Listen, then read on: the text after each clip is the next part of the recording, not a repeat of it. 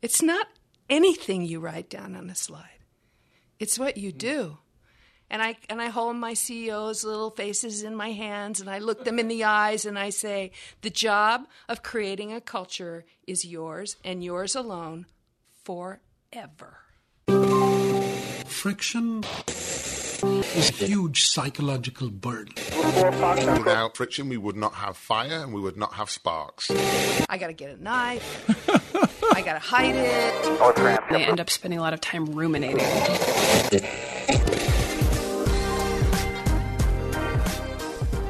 I'm Bob Sutton. I'm an organizational psychologist and a Stanford engineering professor, and I've spent much of my life trying to understand how to make organizations and make the work that people do in them a bit better. A couple of years ago, I got quite interested in the challenge of organizational friction, especially bad organizational friction. To learn more about this problem, I've invited some of the smartest and sometimes some of the funniest people I know to have some conversations with us about this challenge. This is the Friction Podcast.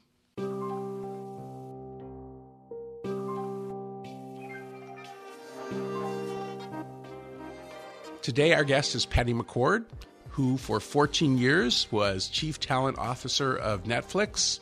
Right after she stepped away from Netflix, she wrote a great piece for Harvard Business Review on reinventing HR, the most widely read piece of the year. The reason that we've invited Patty to join us today is she has such a bold and, I think, different perspective on human resources. Her argument in particular is that the way that an organization should work is it should be for fully formed adults, and that's one of the reasons that Netflix is a low friction culture. You don't have to have too many controls or too much structure. So, Patty, welcome to the podcast. It's a delight to have you. Thank you, Bob. It's great to be here.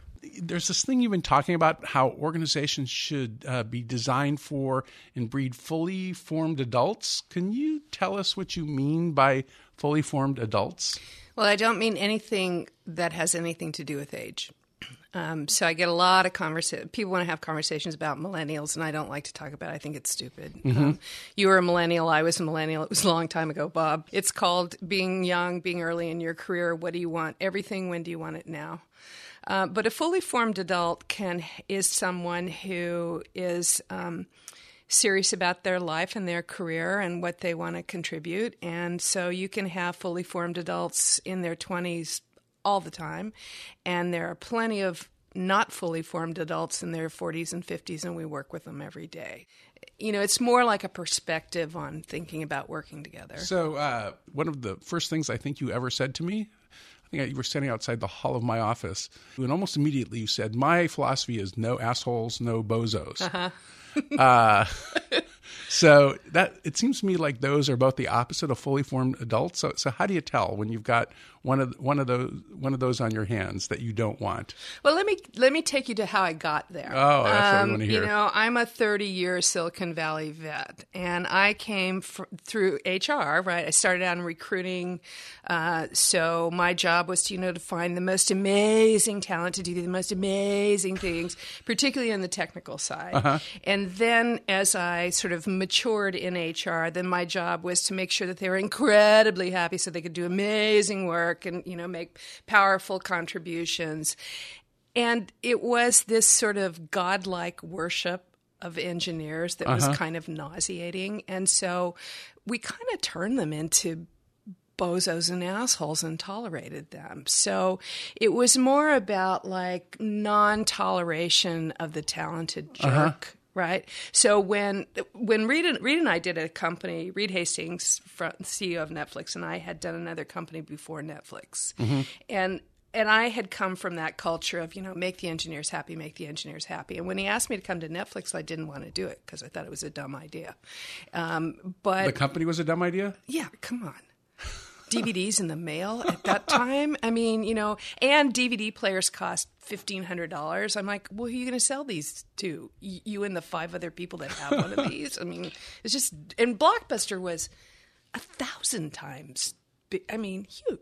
There's no disputing that they were Yep. I mean, take them down. But how he lured me was he said we could create the kind of company we always wanted. And I said, okay, like no bozos, no assholes. I mean it.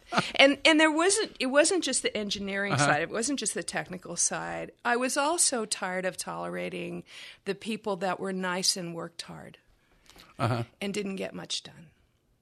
Right. So the people that just weren't the smartest people you could put in every job, but they had been there for a long time and they remembered everybody's birthday and, they were fun to be around. And that as the company scaled, you kept making smaller and smaller jobs to keep the nice people because you felt bad about not having them. And so that was sort of both sides of that. And bozos is not a nice way to say it. No, it's not a nice way, but my point is... It's memorable. Yeah, I just didn't... I wanted people who were grown-ups who wanted to work hard and create something.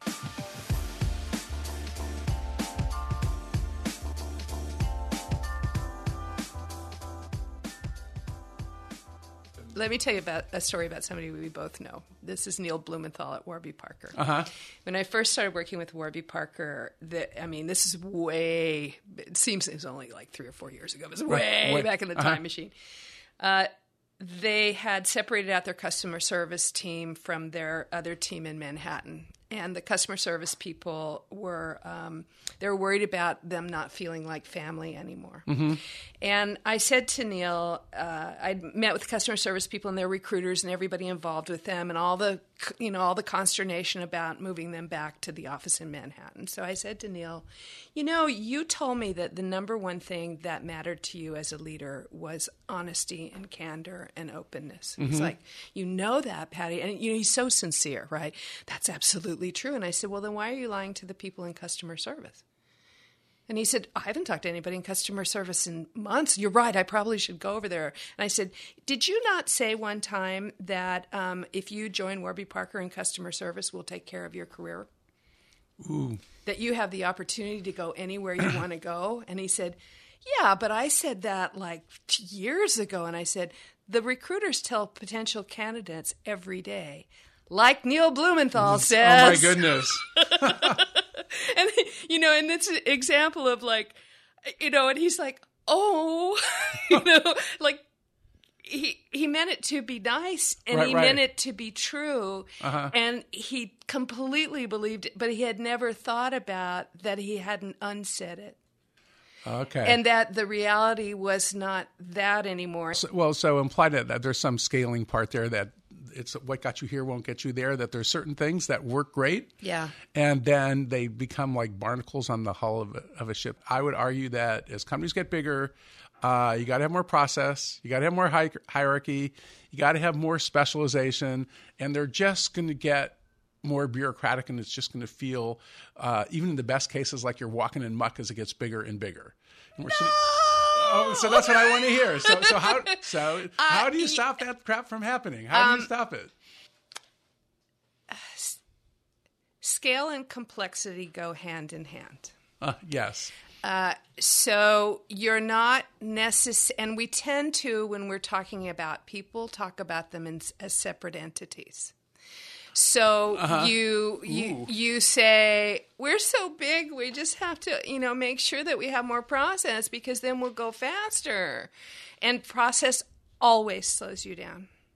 Always, 100% of the time, right? So, but discipline can often speed you up.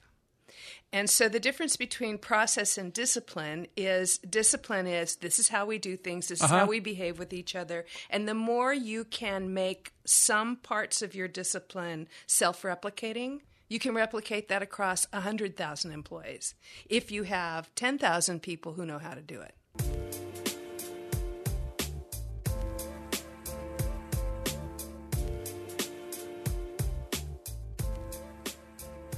If you start with the customer first, or you start with the outcome first and work your way from the outcome backwards, then you'll realize that silos are just going to slow you down. Okay. And I think really, truly, in the companies that I've seen that are incredibly successful, they're collaborative. And all of our tools, all of our technical tools allow us to collaborate now. And so it's most of the companies I work with are tech companies or internet companies where you're solving for the customer, and you can't solve for the customer siloed. You can't do it, right? So if I say, wow, I've got this great product and it needs to work. Technically, it needs to work. It needs to be something you care about, right? Solve a problem. It needs to be profitable, right? So what it reminds me of is in the early days of Southwest, when they were under Herb Kelleher, they figured out that, and a lot of the employees were shareholders then too, that once the 73rd person got on the plane, they were making money. Everybody in the company would work so hard to get to 75 or 76 so that they can make some money. I mean, I'd take every conflict management class till hell freezes over and throw it away and replace it with how to understand the basic levers of your business, who your customers are, who your competitors are, what you're trying to accomplish. When people can, back to the conflict, when people can internalize that, you can give them a ton of freedom. Because they're going to make judgment calls based on what's the right thing. So that's back to fully formed adults again. And so at Netflix, I was lucky enough. Rita and I didn't write the Netflix culture deck. It was a collaboration amongst the leadership teams at Netflix over all those. It's almost 20 years now. And they still work on it, right? Because I talk to Rita all the time. So it's not like we didn't suddenly do it. My job at Netflix was the COO of the culture. I was the one that said, if we write something down, what do we actually do to do it? And now when I consult with people, every time I meet with a startup CEO, they throw their slide deck in front of me and say, we took the things we like from Netflix and we want to do this. And then I usually, throw it over my back and say, it's not anything you write down on a slide. It's what you do.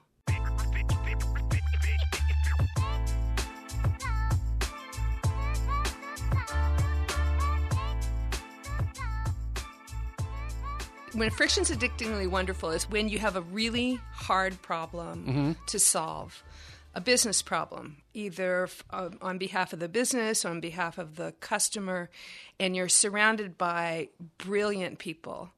And you go into the discussion sort of, excited and ready to stand your ground or argue your point or be convinced otherwise, right? And you feel really prepared.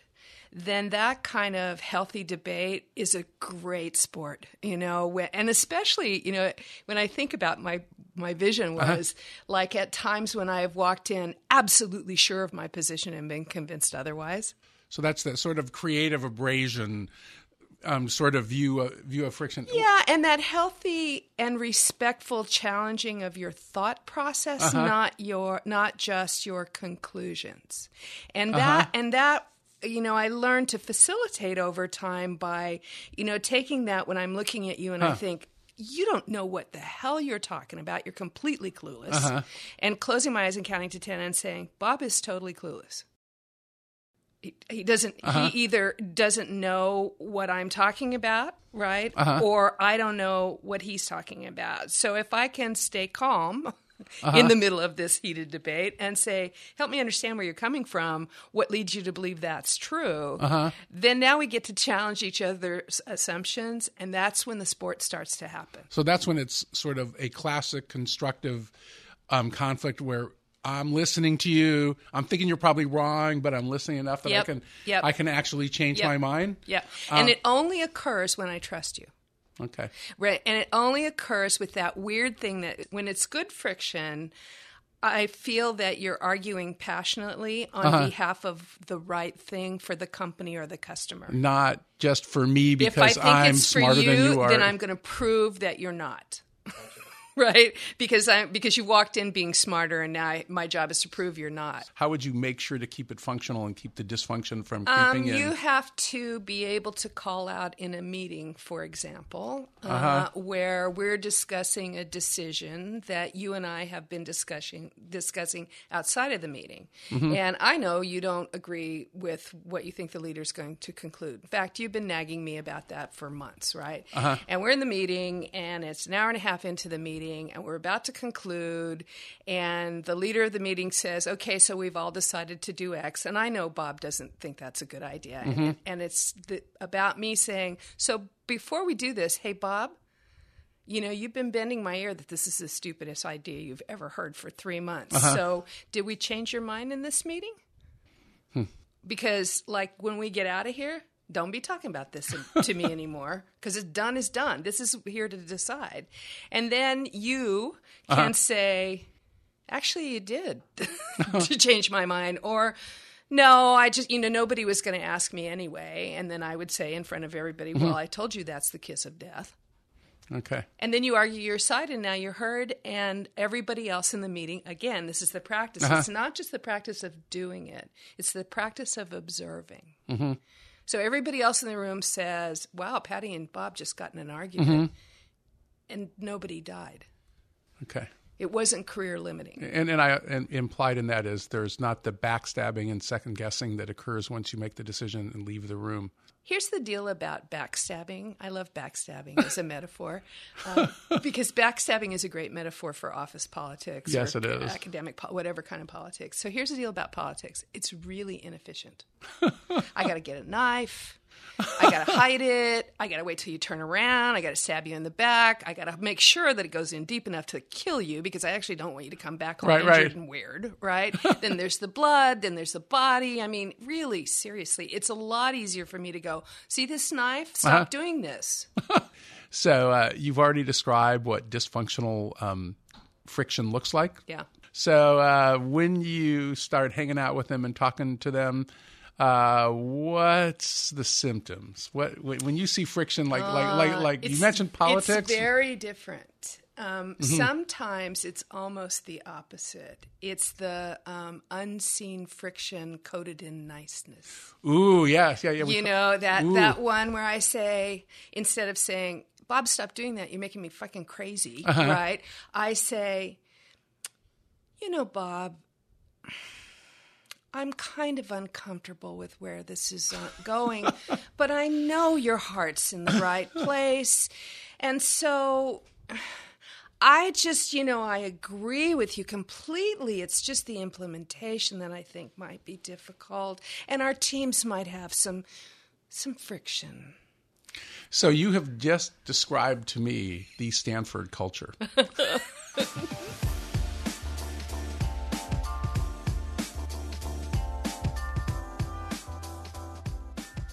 So tell me some ways about why best practice is if you want to get rid of friction, why it actually does the opposite. Because to me, that's what you've been implying in a lot of the stuff. So, all my stuff, you've read this a million times. If you said, I believe that giving people feedback might result in better performance. I instinctively think that's true. That's like right. if I give you something, it happens, with your pets, it happens with your kids, it happens with a sport. You give people feedback and they get better, right? I'm going to create a system to give people feedback so they'll be better performers. And you'd invent the annual performance review? No one, it's just the dumbest product idea you ever heard. You'd be like, well, throw that out. That's not going to work for one thing. Nobody's going to get good at it because they only do it once a year. Yeah, weird and second conversation. of all, you're going to reward them for what they did, not what they're going to do. Yeah, that would be a perfect example. And you're going to pay them for performance? You don't. You actually pay them for effort. You end up paying people to work hard. And by the way, those pay for performance models with rigid internal systems actually economically keep you down. Right? So employees cannot be successful staying in a corporation with a 6.5% merit increase budget if they can change jobs and make 12%. It's just like bad economics.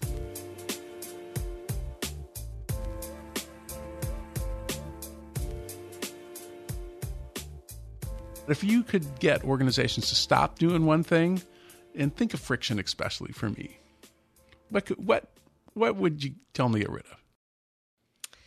I would tell them to tell the truth. Ooh, lies. No, it's not lies. It's the nuance of the nice communication, right? It's like humans can hear anything if it's true.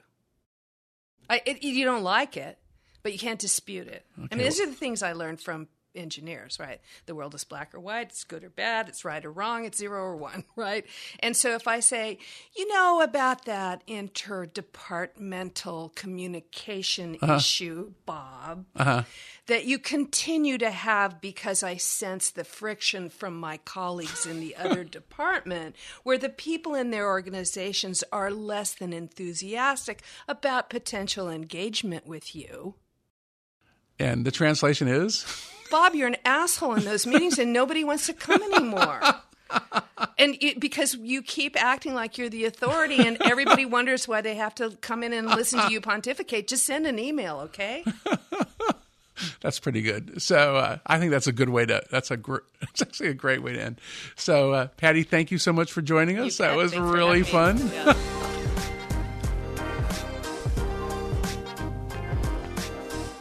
What I hope that you'll take away from today's podcast in particular is the power of having an organizational culture with a strong point of view where strong ideas are expressed and they're actually implemented. And while those strong ideas might not be right for everyone, the reason that they work at a place like Netflix is everybody knows what's good behavior, what's bad behavior, and it actually gets rid of a lot of friction because people aren't confused about what to do and they don't argue about how to do things. Please join us on our mission to improve organizations and work by sharing your stories, tips and tricks, all those lessons you gleaned from the front lines of the workplace. To reach out, please email us at stvp-ecorner@stanford.edu or find us on Twitter @ecorner. Also, please rate and review us on iTunes to help spread the word about this podcast. Next week on the podcast, we'll have my friend Michael Deering, one of the most skilled early-stage venture capitalists out here in Silicon Valley. He also will talk about the virtues of speed. He loves the speed that comes with being a startup. And also, he's going to sing the praises of capitalism. It should be fascinating. The Friction Podcast is a Stanford eCorner original series brought to you by the Stanford Technology Ventures Program and the Designing Organizational Change Project. Friction is produced by Eli Schell and Rachel Jilkowski. Michael Pena and Monica Yort are the outreach team. Danielle Stussy is our designer. Sarah Kahn and Davor Sankovic provide web support. Thanks once again to our wonderful guest, Patty McCord.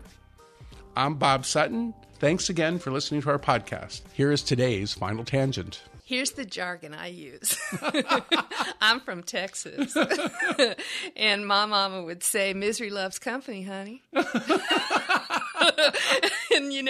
And when you got a miserable employee, then you're just going to look for all kinds of people to feel bad about it with you. I divide employees into 3 categories. A third of the people think they're, as my mama would say, they're a pig in shit. They're just having a great time. They love what they're doing. The company's terrific. Their management is wonderful. Let's go, right? And then a third of them are like, I'm not sure if this is really what I want to do. I don't really like how we reorged. I'm kind of done with this. I'm bored. I'm burnt out. And then the middle follows whoever gets the most noise.